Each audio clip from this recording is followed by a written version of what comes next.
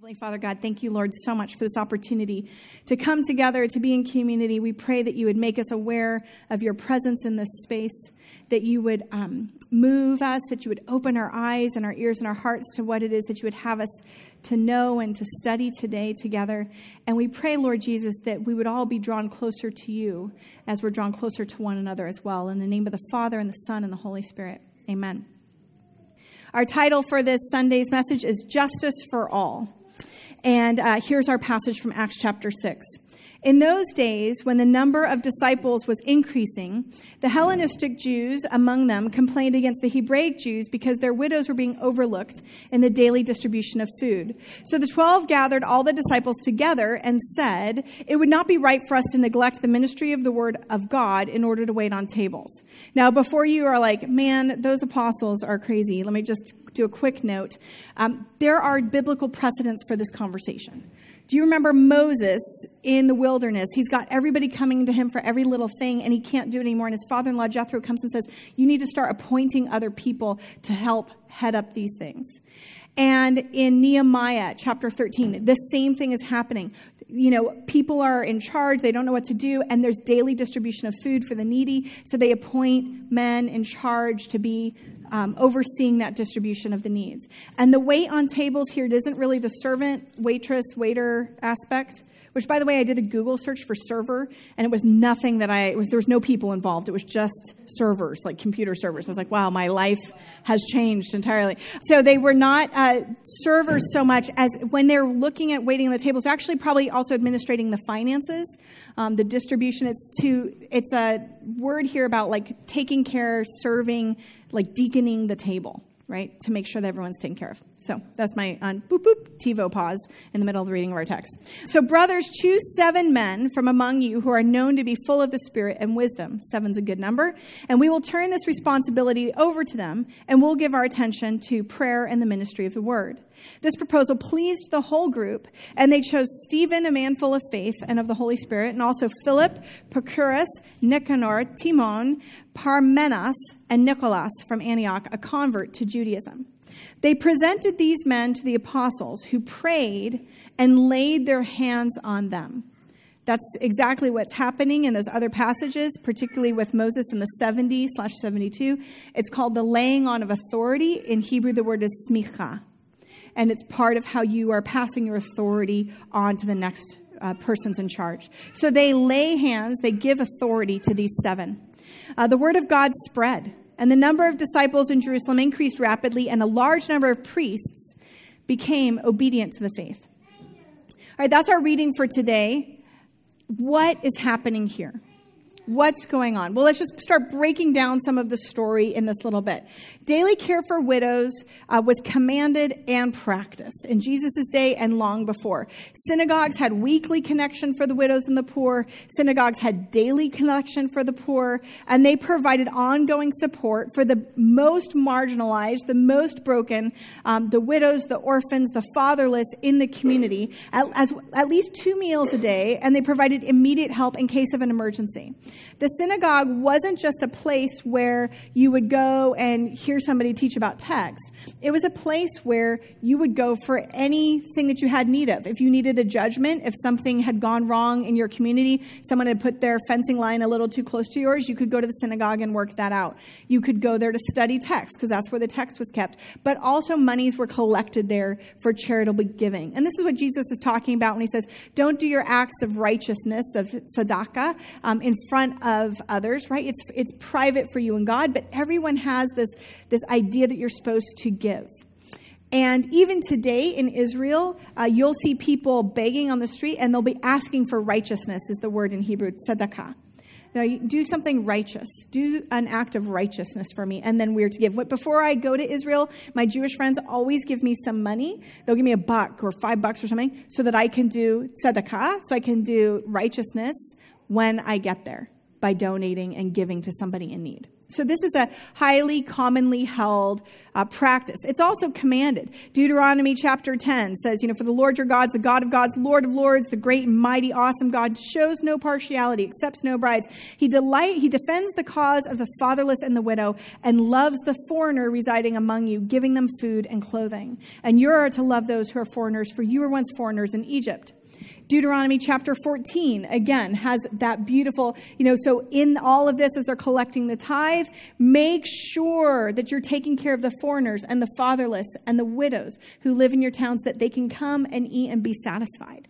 So the early church, just as Luke has already told us in the beginning of Luke, that daily they're sharing everything that they have in need, they're sharing with anyone in need, they are doing good works. This is right in the line with how the Jewish people in Judea are practicing and living out their daily faith in God.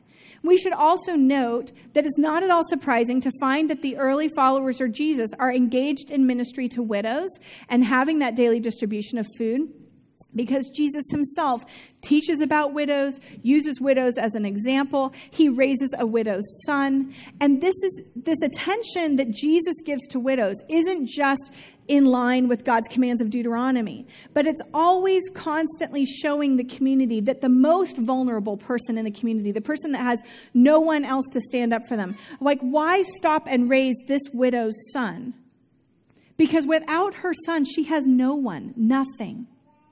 Not a single person in her life. There's one other thing that's interesting to note from a cultural perspective. There was a great desire for a Jewish person in Jesus' day, and likely even still today, although I don't know that it's as prevalent, that when you died in Israel. So there were a lot of people who, towards the ends of their lives, would go and make sure that they were within the bounds of Israel for their death, which then left an inordinate amount of widows in the community. So there were a lot of widows that needed taking care of. And it was a different culture and society, and so they're making sure these widows are taken care of. Now, something, though, has gone wrong, hasn't it? Because even though they're taking care of these widows, some apparently aren't being taken care of well enough. So we have some really good intentions to give some daily food distribution to the widows, but we have a poor execution. And this is not an uncommon problem in the world today. Kurt Rhodes, who was here, recently told me a story about how in Lesbos and in Athens and in different parts of Greece, for the Syrian refugees that are there are some well-intentioned Christian organizations who have landed there and are trying to do daily distribution of food, but they will only give a piece of, a food packet for each person standing in line. So when the father who has 6 children stands in line, because they don't know enough, because they're not practiced in how to manage food need in crisis situations, these Christian organizations are going in and they're like, well, just stand in line. So he's having to stand in line 6 times in order to get food for his family, which is taking him all day, right? So good intention, poor execution. And that's what we have at the beginning of this story. We have the disciples who are leading in this church community. It's hard to call it a church. Everyone's still Jewish in this ecclesia community, this new assembly of followers of Jesus in these synagogues. And they're leading and they're taking care of the widows, but something's not working well, and there's a conflict. Well, why? Why is there a conflict? The conflict is between Hellenists and Hebrews. Now, the thing that I just want to note here, in the early followers of Jesus, in this community, as well as our community here today, diversity is messy.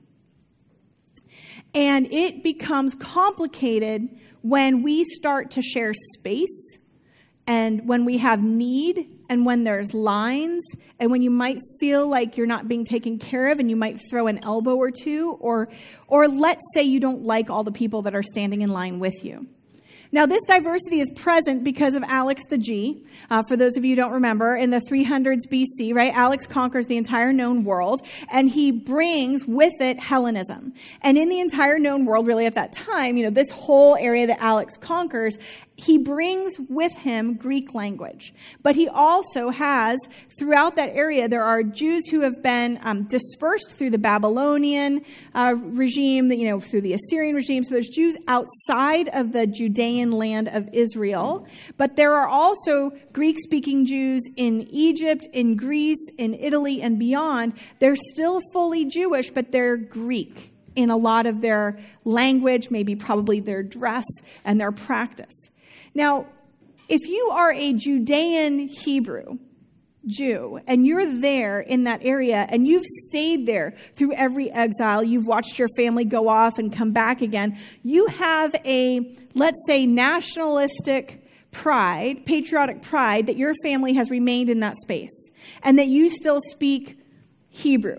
That you're still speaking Hebrew or Aramaic, the lingua franca of the day, and that you're still holding on. I mean, you're like, the real faithful followers of God.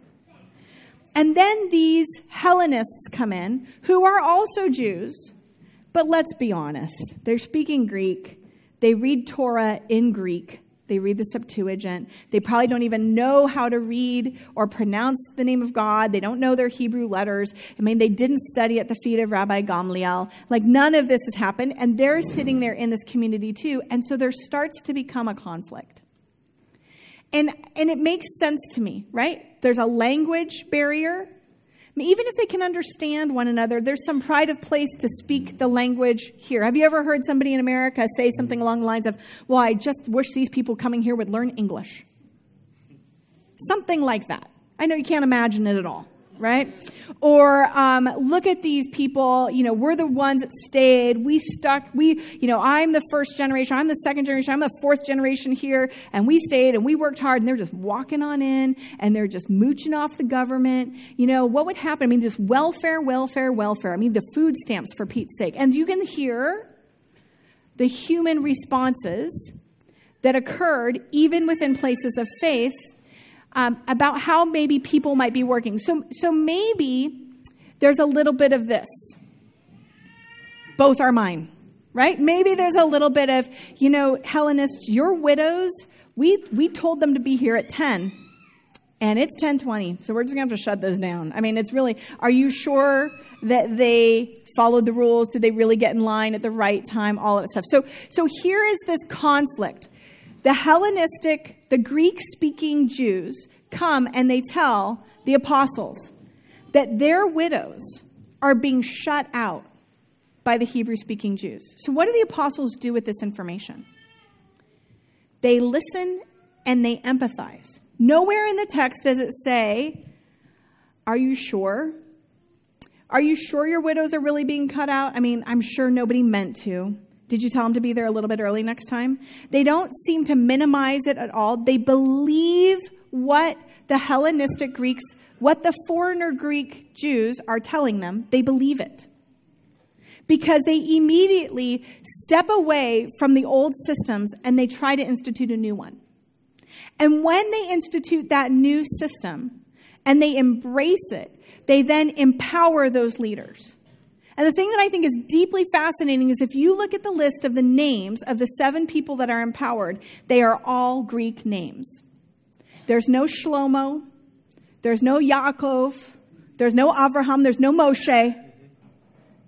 It's Philip, Stephen, Nicholas. Can you get a more Greek name than Nicholas, right? And 7 of them, one who's a convert to Judaism. So this is not a Jew with a Greek name. This is a Greek who's decided to convert to Judaism. I mean, a real Hellenist. I mean, he might not even have had all of the marks of Judaism that people might think are necessary yet. He is converted. So those 7 people are the ones that are picked. Can you imagine if we lived in a place when people who had been marginalized and hurt and set aside by a system within the church were heard, believed, and then placed into the new system's leadership and empowered to make that change? And now these men who are picked, these 7 men, are not just men who are then going to wait on tables. Because right after this, Stephen, full of faith, will prophesy and be martyred. And Philip will do the same. So these are men who are leaders, who are trustworthy for the message of the gospel, of the good news, and they are the ones that get picked, and their authority, the authority of the apostles, gets placed on these 7 Hellenistic Jews. And they are empowered to make systemic changes in that community. And what follows, it says in the text, is that everyone's somehow taken care of. The problem seems to be going away. The church is now growing. And now even priests are joining into the movement. So what happens when the apostles do this? People are moved, and people join in the movement, even leadership of the synagogues and of the temple. The priests themselves come and join it. Now, all of this gets me to thinking about the church today and how we live in our realities today in America, post 11/9, how we work through all of that. I think one of the things I've been wrestling with, and there was a lot of tough news this week and last week, and maybe we'll have a couple moments to talk about some of that. But the wrestling that I continue to have from November is that 81% of white evangelicals voted for a way of life that seems to not resonate with me, at least with my understanding of Jesus' teachings in the gospel. And within the church, so we have a problem. 81% of white evangelicals have said, essentially, we're not concerned about racism, about systemic police brutality. I'm not saying every individual, I'm not trying to, but there was a choice, and we're a little bit stuck. Now, I've been in diverse communities for much of my life, and I've been in diverse churches for much of my pastoral career. Not all, but much. And for me, there's a hard frustration here when I feel like my brothers and sisters in Christ of color or who are of different gender identities have come to us as leaders within the church, as brothers and sisters within the church, of maybe different paper identities and all of that, and said, we are hurting, and there are systems here that are broken and that are systematically breaking my family, my people, my community, and I'm not even sure I can trust the church anymore to be the place where I believe Jesus could be. I mean, I might just be out if you're all going to continue to not believe me, to not listen, to not empathize, to not believe me, to minimize it. I'm sure it's not happening. It's not happening to all of you. It's just happening to some of you. Well, they are illegal. I mean, it really isn't that technically a crime. And we have all of this stuff within brothers and sisters within our church who are legitimately coming and saying, we have a problem. Could we possibly learn the lessons of this Acts 6 church and start to listen and empathize and believe and then say, would you lead us? And could we embrace a different system that might bring some healing and some hope?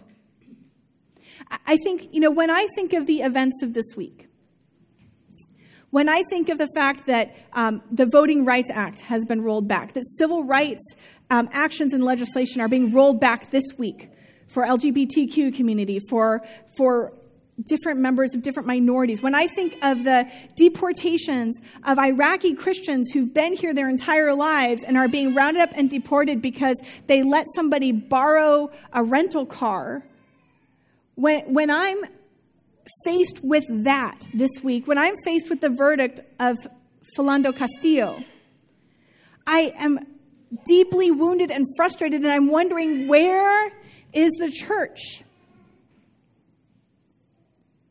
Where are the people of God? And why aren't we listening? And why aren't we participating in a solution rather than minimizing, delegitimizing, or holding up in our own safety areas because we don't want to know what's happening to our brothers and sisters? This week and last week, remembering the Charleston 9, which after those 9 brothers and sisters of ours were killed at that church in Charleston, we stopped what we were doing here at Spark and we preached this passage that they were studying when they were killed. And here we are, still stuck things aren't changing. And it feels really discouraging. And when we're looking at how our country responds, rightfully so, to a shooting that happens to representatives of ours, rightfully so, this is horrible. Do we have that same concern when it happens to people that stood up for the marginalized and attacked women in Portland? Do we have that same concern for the loss of life of our African American brothers and sisters at the hands of police? Do we have that same concern? And I keep thinking of my brothers and sisters in Christ that they have to be wondering, am I next? And will the church keep moving on too? And I'd like to suggest that at least one thing we can do is we can learn to lament. We can start to listen, and we can start to have empathy. We can start to listen to the heartache and not try to argue it away, not try to rationalize it. And I encourage you in every significant way, do not try to find 2 more or 3 more statistics to argue away the hurt. You don't hear the apostles. We have no record of them doing that. Well, are you sure they're asking for it in the right language? Are you sure they lined up on time? Maybe they're on Hellenistic time and not Hebrew time, right? Maybe they aren't doing these things right. They don't do that, or I'm sure nobody meant it. I'm sure they don't minimalize it. They listen and believe and make a systemic change, empowering the people who've been marginalized. Jeremiah 19 actually says, women, teach your daughters how to wail. Teach one another a lament. There's something in me that when we see the events in our nation this week and the week after and the week after that, and here's the thing, you guys, unfortunately, this isn't new. We're just being forced to face it in a way maybe we haven't been willing to face it before. This is not a new thing, unfortunately. This is a very old problem. But if we can start to at least lament, hear the pain, hear the hurt, honor it without questioning it, without trying to say it's not this or it's not that, just join in the lament. I think that's a first step. Don't turn away when you hear the cries of Philando Castillo's mother. Don't turn away. Listen to her lament. She is your sister. And she has lost a son. And we need to listen to her. And next, I'd like to encourage us to start to strive for some justice. And I love the Message's version of Amos 5.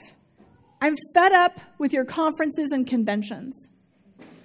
For those of us this week who were maybe paying attention to what was happening in the Southern Baptist Conference, as a resolution came up to reject white supremacy and the alt-right movement. And the first resolution presented by an African-American pastor had language in it that was too difficult for a lot of people. So they ended up passing the resolution 99.9%, but only after they rewrote it and reintroduced a new one that was more palatable in its language. It didn't have any of that prophetic righteous anger that you might hear from the prophets. I'm fed up with your conferences and conventions. I want nothing to do with your religious projects, your pretentious slogans and goals. I'm sick of your fundraising schemes, your public relations and image making. I've had all I can take of your noisy ego music. When was the last time you sang to me? Do you want to know what I want? I want justice, oceans of it. I want fairness, rivers of it. That's what I want. That's all I want. That's from Amos 5:21 through 24 from the Message version. Yeah, if God knows how to lament, then certainly we can follow God's example and instruction and start to lament too and start to strive for the justice. And I have dear friends for whom the church in North America, the American church, the evangelical Christian American church, has become for them a place where they feel further harmed and they feel further hurt. And they're questioning whether or not there's a home and a space for them still here. So they have to make those good decisions during the week when events like this happen, the Southern Baptist Convention happens, when other things happen where they just turn off the news. But I hear this and I echo it. I'm fed up with this, God. When will your institution, when will your bride, when will this church start to be the place where everyone can come? Where those who are marginalized and hurt and broken can come and find some hope and some healing. Now, in the midst of all of this, I'd like to suggest that there is a bit of good news, as I've totally made all of you somber and weep and wonder whether or not you can never go to church again, including here. If we don't know where things are broken, then we don't know where to bring the kingdom. We must know where the brokenness is, whether it's in the heart of the person that sits across the table from us, a spouse, a brother, a sister, a parent, a child, a neighbor, in order to pray the kingdom, the rule and the reign of Jesus, that hope and that love, that faith and that trustworthy into that place. If we don't know a place that is broken, then we can't bring the kingdom to that place. So when we see, finally, we're seeing, some of us are finally awakening to the reality, the brutal reality of what is going on for many of our brothers and sisters here and around the world. When we're finally awakening to the brutal reality of what our brothers and sisters have quietly lived with because they knew we couldn't hear them. When we start to awaken to that, we can say, God, thank you for showing me where I am broken, because I need your rule and reign in my life. Thank you for showing me where I have prejudice, where I have racism, where I am a participatory benefactor of this system, because I need your kingdom and your rule and your reign in my life. I want the oceans of the justice to flow. Thank you for showing me. And it can be deeply hard to see the hard things, but it's so, so good, because then we can know where to bring some systemic change. Imagine if in that early community, the Hellenistic followers just said, you know what, let's just go. We're not being taken care of well here, let's just go. We would have lost the Jerusalem community following Jesus. We would have lost the extension of that going out into the Greco-Roman world. We would have lost the spreading of that message. The kingdom wouldn't have been able to come. Imagine if they had gone to the disciples and they had said, this is a problem. And they were like, suck it up, deal with it. It's fine. They would have maybe tried. They probably would have left. And the kingdom, the rule and the reign of Jesus wouldn't have been able to come to them, to their mission. There wouldn't have been a Stephen and a Philip taking forth that message into the next portion of God's great mission and world. Imagine if long ago our brothers and sisters of colors had come to the white church in America and said, this is happening. And the white church in America said, we are going to do something about that. And by the way, a lot of people did. That was the abolition movement. And it was deeply centered in the person of Jesus and the gospel teachings of Jesus. Social justice is a God idea. It is deeply centered in the teachings of Jesus, that we believe that the rule and the reign of Jesus can come right here on earth as it is in heaven. That's the Our Father in Heaven prayer. You just prayed it. You asked for the rule and the reign of God to come here on earth as it is in heaven. That is not a spiritual thing that's floating in the air. That is a physical reality that comes and crashes in. There's some good in this world, Mr. Frodo, and it's worth fighting for. I have some hope that that kingdom can come. That when we find the brokenness, the kingdom can come in. And in this, the reason why I have some hope is because I have known some faithful fools. You know that the gospel is foolishness to man, isn't it? It doesn't make sense for us to sit here and watch the crucifixion, death, burial of Jesus and still hope for resurrection and see resurrection. It doesn't make sense for us to experience the resurrection but still see Rome in charge and still believe that kingdom of Jesus, the kingdom of God, is still now present. That God is already Jesus is already at the right hand of the Father ruling that's already happening and in place. We have to be pretty foolish to think of those things. And honestly, I feel very foolish sometimes to think that I can come into a space on a Sunday and say, hey, church, we've had a lot of communal sin that we need to repent for, but hey, let's start doing something different. I have a belief that I'm just foolish enough to keep trying and to not give up on the hope that I see even in this nation. We can double down on our values. We can double down into the kingdom of Jesus. And these are the faithful fools that have been in my life, a few of them. Tina and Stacy and Pastor Mark and Kendra and myself. And so I would like to invite one of my dear friends who is a faithful fool up to join me because she has taught me so much. So we can have a short dialogue about how she and I have started to practice some of this in our own lives. So welcome with me, Kendra Randolph, and since it's Father's Day, her wonderful father and Pastor Ron right there. So when Kendra and I first met, I think it was 2002. 2002. And when we first met, we started doing a Bible study together. She is obviously amazingly gifted with students and kids and adults. And we didn't know each other very well, but we started doing Bible study together with staff, and we were teaching and studying through the book of Genesis. And I don't know if you've noticed, a white girl. So I had not studied Bible and text in a diverse community before. And as we're studying text, we came upon a passage around Noah and the flood. And I had never heard that was a problematic passage because it just hadn't been a problematic passage in my life. And we're sitting there studying, and Kendra's like, yeah, so I always have trouble with this passage because, it was used to support slavery. And I was like, what? I had no idea.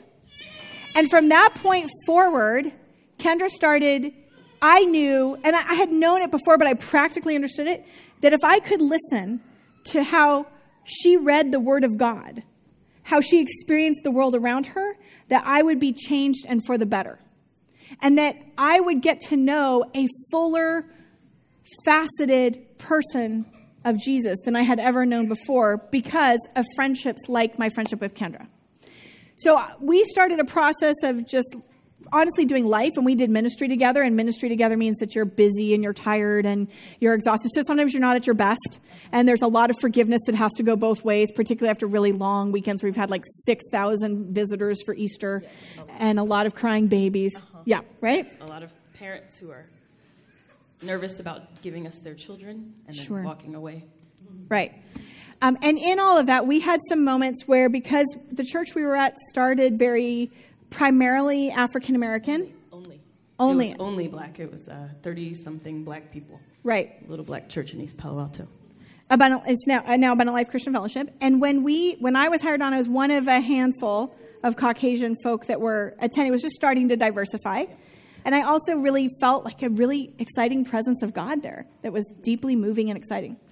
So in that time, though, we started, the staff and the community and the conferences, I think the resources I knew, because I was the pastor, were primarily Caucasian. Yeah, I had never heard of Willow Creek Association or church or Bill Hybels. Bill Hybels. He's very white. Yes. Right.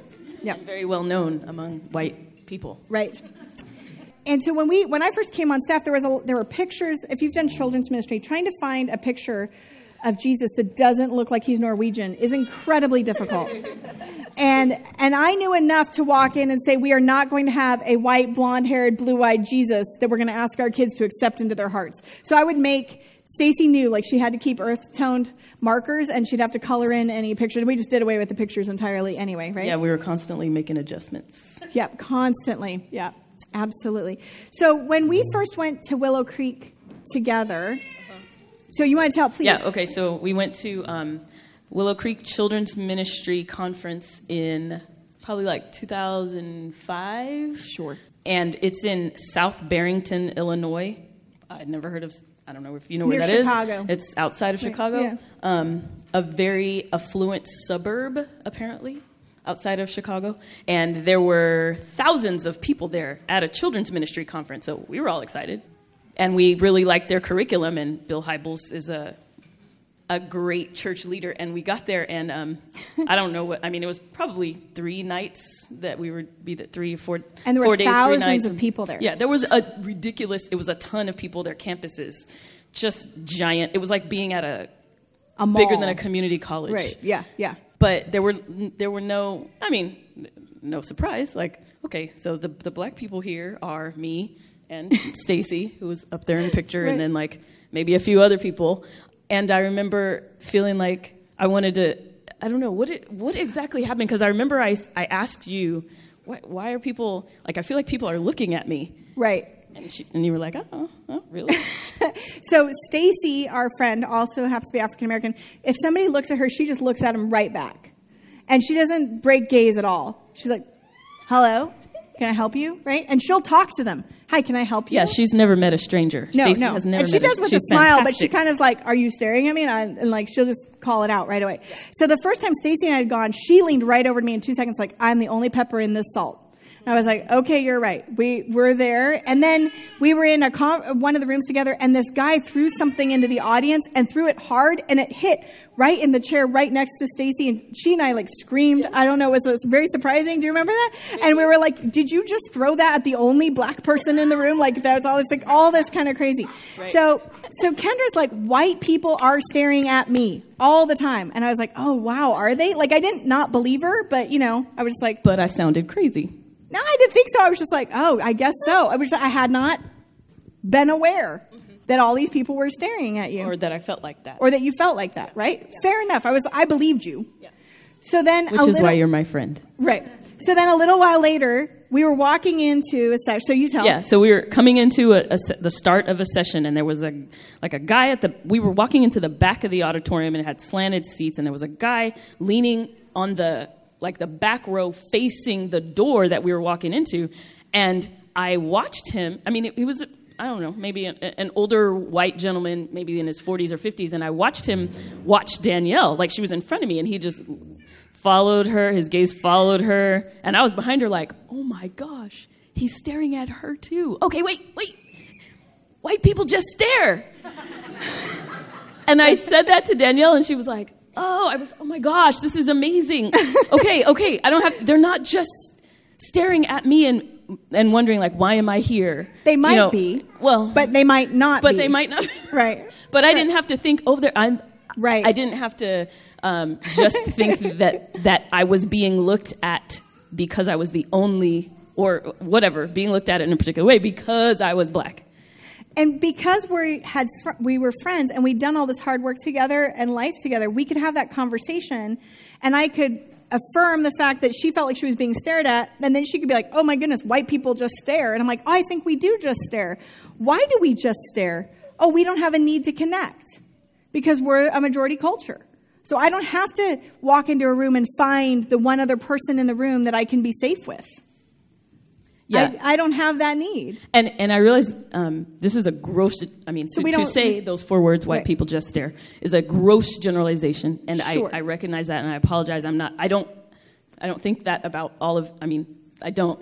But there's this place for me where, growing up, my dad and I would, my dad and my brother, and I spent a lot of time together, obviously, because we were all in the same household. And wherever we would go, if my dad saw another black man, it would always be, say, brother, say. Like with the head thing and the say. And I'm like, okay, that's what you just do. You just say hi. So now I've been wanting to do that. And pretty much since I've known Danielle, I've lived in downtown Palo Alto. And so I've lived there 12 years in the same building. And Marcus and I were like a block and a half from the farmer's market down there. And so I hear people all day, every Saturday from 8 a.m. to noon between May and December, or whatever the months are that they have it. And you hear people walking from wherever they're coming from to go to farmer's market. And I hear them having conversations with strangers, because our apartment is right up against the street. And I hear them having conversations, 15 minutes, 20 minutes, like long conversations. And at the end of the conversation, it's and what's your name? Oh, it's really nice meeting you. Okay, take care. And then, but I go outside of my apartment where I live, and I see somebody walking, I'm walking opposite the person, and I look at them because I want to say hi, because that's what I grew up seeing my dad do, and they're straight ahead. They're not even looking at me. And so I have this whole thought process where I go, wait a minute, are you scared of me? I should be scared of you. You're in front of my building. You don't live here. Why don't you want to look at me? I just want to say hi. Mm-hmm. I don't want to ask you for anything. Right. I want to be neighborly, and I don't get to do that, or I want to. Right. So growing up together these last 15 years, we would have these types of conversations where she could share something like that, where there was a hurt or a pain or a challenge, and I can learn from it. And then I can talk about a place where I have a growth area, or is this the way that this, to explain this, and we can have these conversations. What was it like growing up for you in this area? What kind of words did people say to you? And those types of stories, right, of how we can sit and learn and empathize. But this doesn't come easy. And I think one of the things we've talked about is we've had also a lot of hard conversations. Oh, yes. And just because we're humans and we work together, and then you add the other layers of complexity. So at that same room where we were like, oh, white people just stare, I said something that I didn't know was insensitive, and the way in which I was saying it was actually fine. The thing that I was trying to say was a good thing to say, but the way that I said it picked up these terms that have luggage that was really loaded. And you all can ask me that. I used the phrase good hair. You're not supposed to say that. I didn't know. And so I said, I was pointing to an illustration because we were always complaining about the illustrations. I'm like, oh, look, that girl has good hair. And I was referring to the fact that she has braids. But that framing good hair has been used to talk about somebody's hair who is if it looks more white within certain communities. So, and I didn't know. And I'm sitting there, and they start to laugh. They're like, you can't say that. And I'm like, what? Can't say what? We've been talking about this all week. Look, she's got braids. Look, I'm telling you, look, there it is. I'm no, you said the words good and hair next to each other. That can't go together. I was like, oh, I had no idea. Then they started giving me movie recommendations. Right. Here, these are the movies you need to watch. Here's this. Educate yourself. Watch this network, watch this show, right? And because we were friends, we could laugh about it. But I could also still, I took it very seriously. I never used that framing again.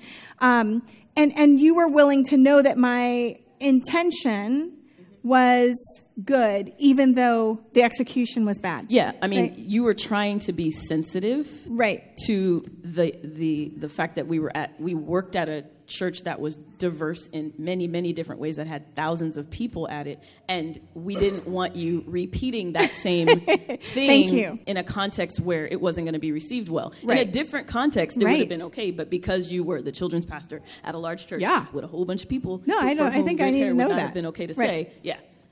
So this requires me to be vulnerable, right? It requires me to make a mistake.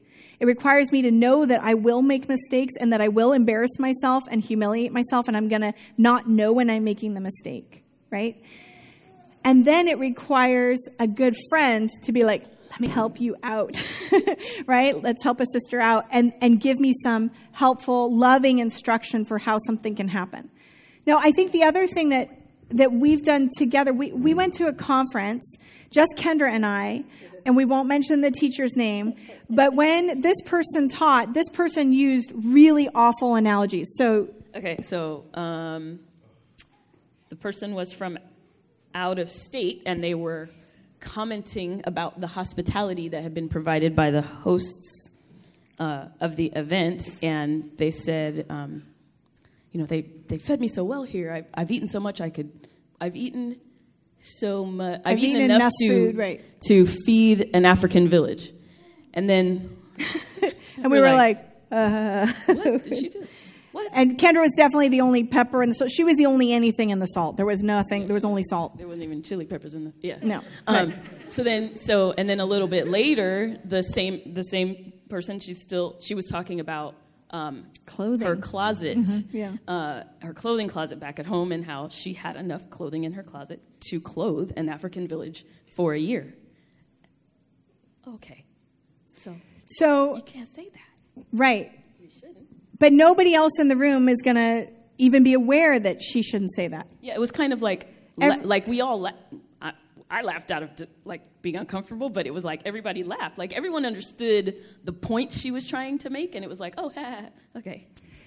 And at that same conference, then, there was also a woman who was just a member and participant in the conference who walked up to Kendra afterwards, and Kendra had been taking notes. So the teacher is very... If you know me, you know that I take copious notes. Right. Except here at church. Right. And, I mean, in spite of the delivery, there was some good information, right, even though it was a great... Yeah, well, yeah, it was interesting. So then this other woman... An older Caucasian woman walks up to Kendra on a break and says to her, you know, I've been watching you, and you just are so studious, and you're taking the best notes, and look at all that writing that you're doing there. And I just couldn't, the whole time I could only hear, like, things in my head, like, you write so well for a brown person, right? Like, I just was or like... a slave. Right, yeah, that's what I heard in my head. Like, this... Look how you're literate. I didn't know you people could read, right? I mean, it was so embarrassing. Now, I honestly thought that probably this older woman didn't understand why the thing she was saying was so insulting. Sure. Yeah, she was really nice. Kendra was kind to her. So in those two things, I went and talked to the people afterwards. And I went... Why you are my friend, reason number 2. Right. So I went and talked to the presenter and said, I'm sorry, I'm sure you probably don't understand or didn't mean, but these analogies aren't appropriate. Africa, first of all, is a giant continent with a lot of diversity, and this is just a silly thing to say, yes. Right? And my daughter's from South Africa, and I've been to South Africa, I was just like, oh boy, this is just a mess. So I tried to explain. She was like, well, I was just being funny. I'm like, but it's not appropriate, right? And this person cares deeply about cultural context of the Bible. And I said, what you're doing is so wrong because you're not even accurately representing the culture that you are talking about because you're an academic. You should care that that's inaccurate. And I remember being really, I was hurt that night because that was the first night. Yep. And it was, I think, 2 nights maybe? Yeah. I don't know. I was really hurt. And Danielle told me after everyone exited, we were in the room until everyone left. And Danielle said, I'm going to go talk to her. And I was like, okay, if you want to. But I didn't have the emotional bandwidth to go do that. And I just remember saying, like, only a white person could say that to her. Like, I can't say it to her because if I say it, then I'm being sensitive, overly sensitive, angry, whatever. Like, what are you talking about?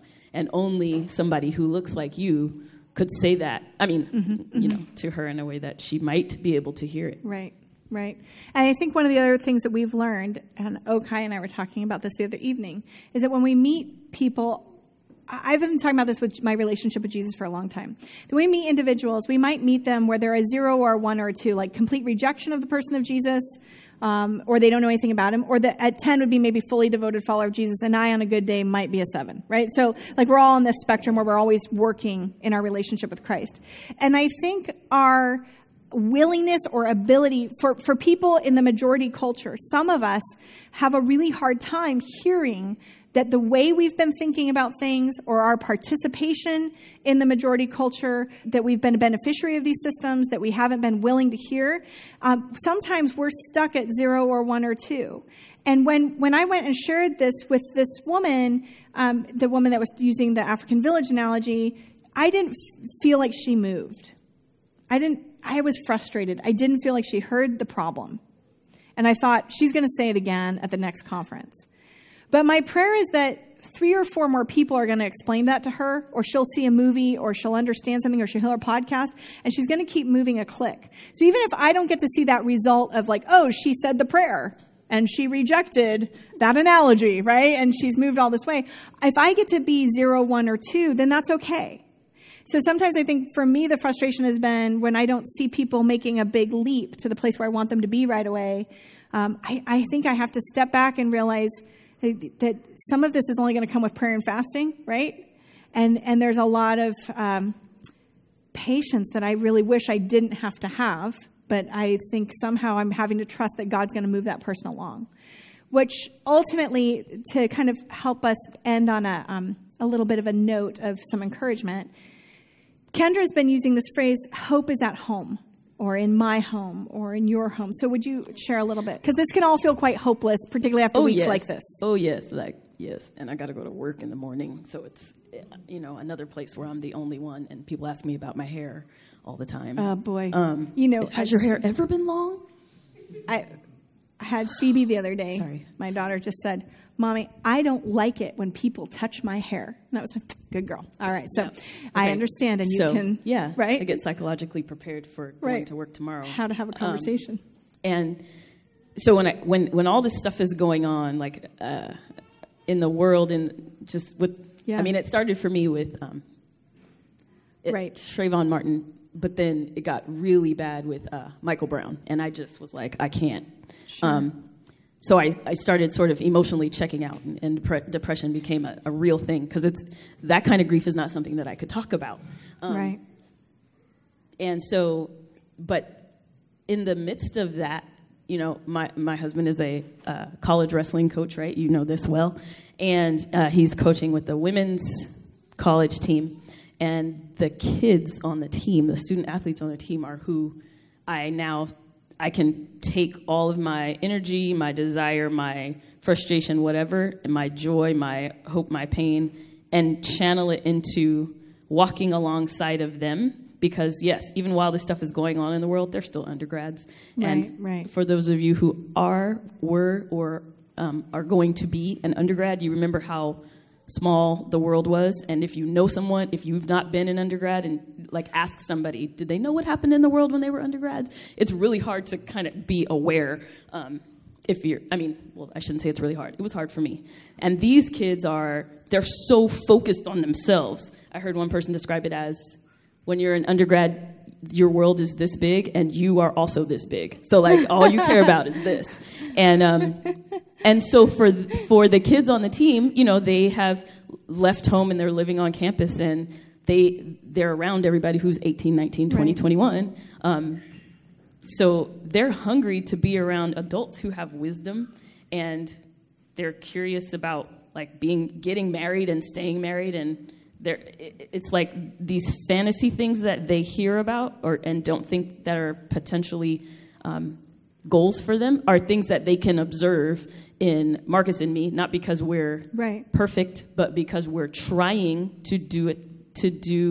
We're trying to love God and love people through the Holy Spirit that lives in us. So the living water that comes out of me can be something that those kids can drink from. So I'm just like, hey, I can have kids in our home. So we're in a 1-bedroom apartment. So it can't be the whole team. I used to dream about that. So it would just be a couple at a time, but they can come over. And sometimes it's the kids on the team. Sometimes it's their friends who are not athletes at all, or going onto campus and being in their home, in their little dorm room. You're finding some hope in all this. Yes, it's fantastic. It's just it's almost like being with a 3-year-old who forgets, they don't know pain. I mean, they just love life. They'll pay taxes with you if you make it fun. As you and Pastor Marcus bring the kingdom into these people's lives where there's brokenness or hurt, you start to see some hope. Absolutely, all the time. Even talking about it makes me happy. So even if things are crazy and chaotic, what I think Kendra's wisdom here is, you can still start doing something good. You can start making some change, some help. So we'd like to invite you to join us. On Monday nights, there's been a group reading the New Jim Crow, and Okai is facilitating some conversations, and many of you have been coming. And I just want to bless God for the fact that you guys show up and you have vulnerable conversation with one another, and it's hard work, and I can't believe you guys do that, and that you're a group of Christians doing that. Read a book, listen to a podcast, watch a film, and join us for the next book where we're going to start practicing how do we say the things we need to say when we need to say them. And with that, I think Pastor Kendra and I, Kendra and I have a benediction for you all as we go. May God bless you with discomfort at easy answers, half-truths, and superficial relationships, so that you may live deep within your heart. May God bless you with anger at injustice, oppression, and exploitation of people, so that you may work for justice, freedom, and peace. May God bless you with tears to shed for those who suffer pain, rejection, hunger, and war, so that you may reach out your hand to comfort them and turn their pain into joy.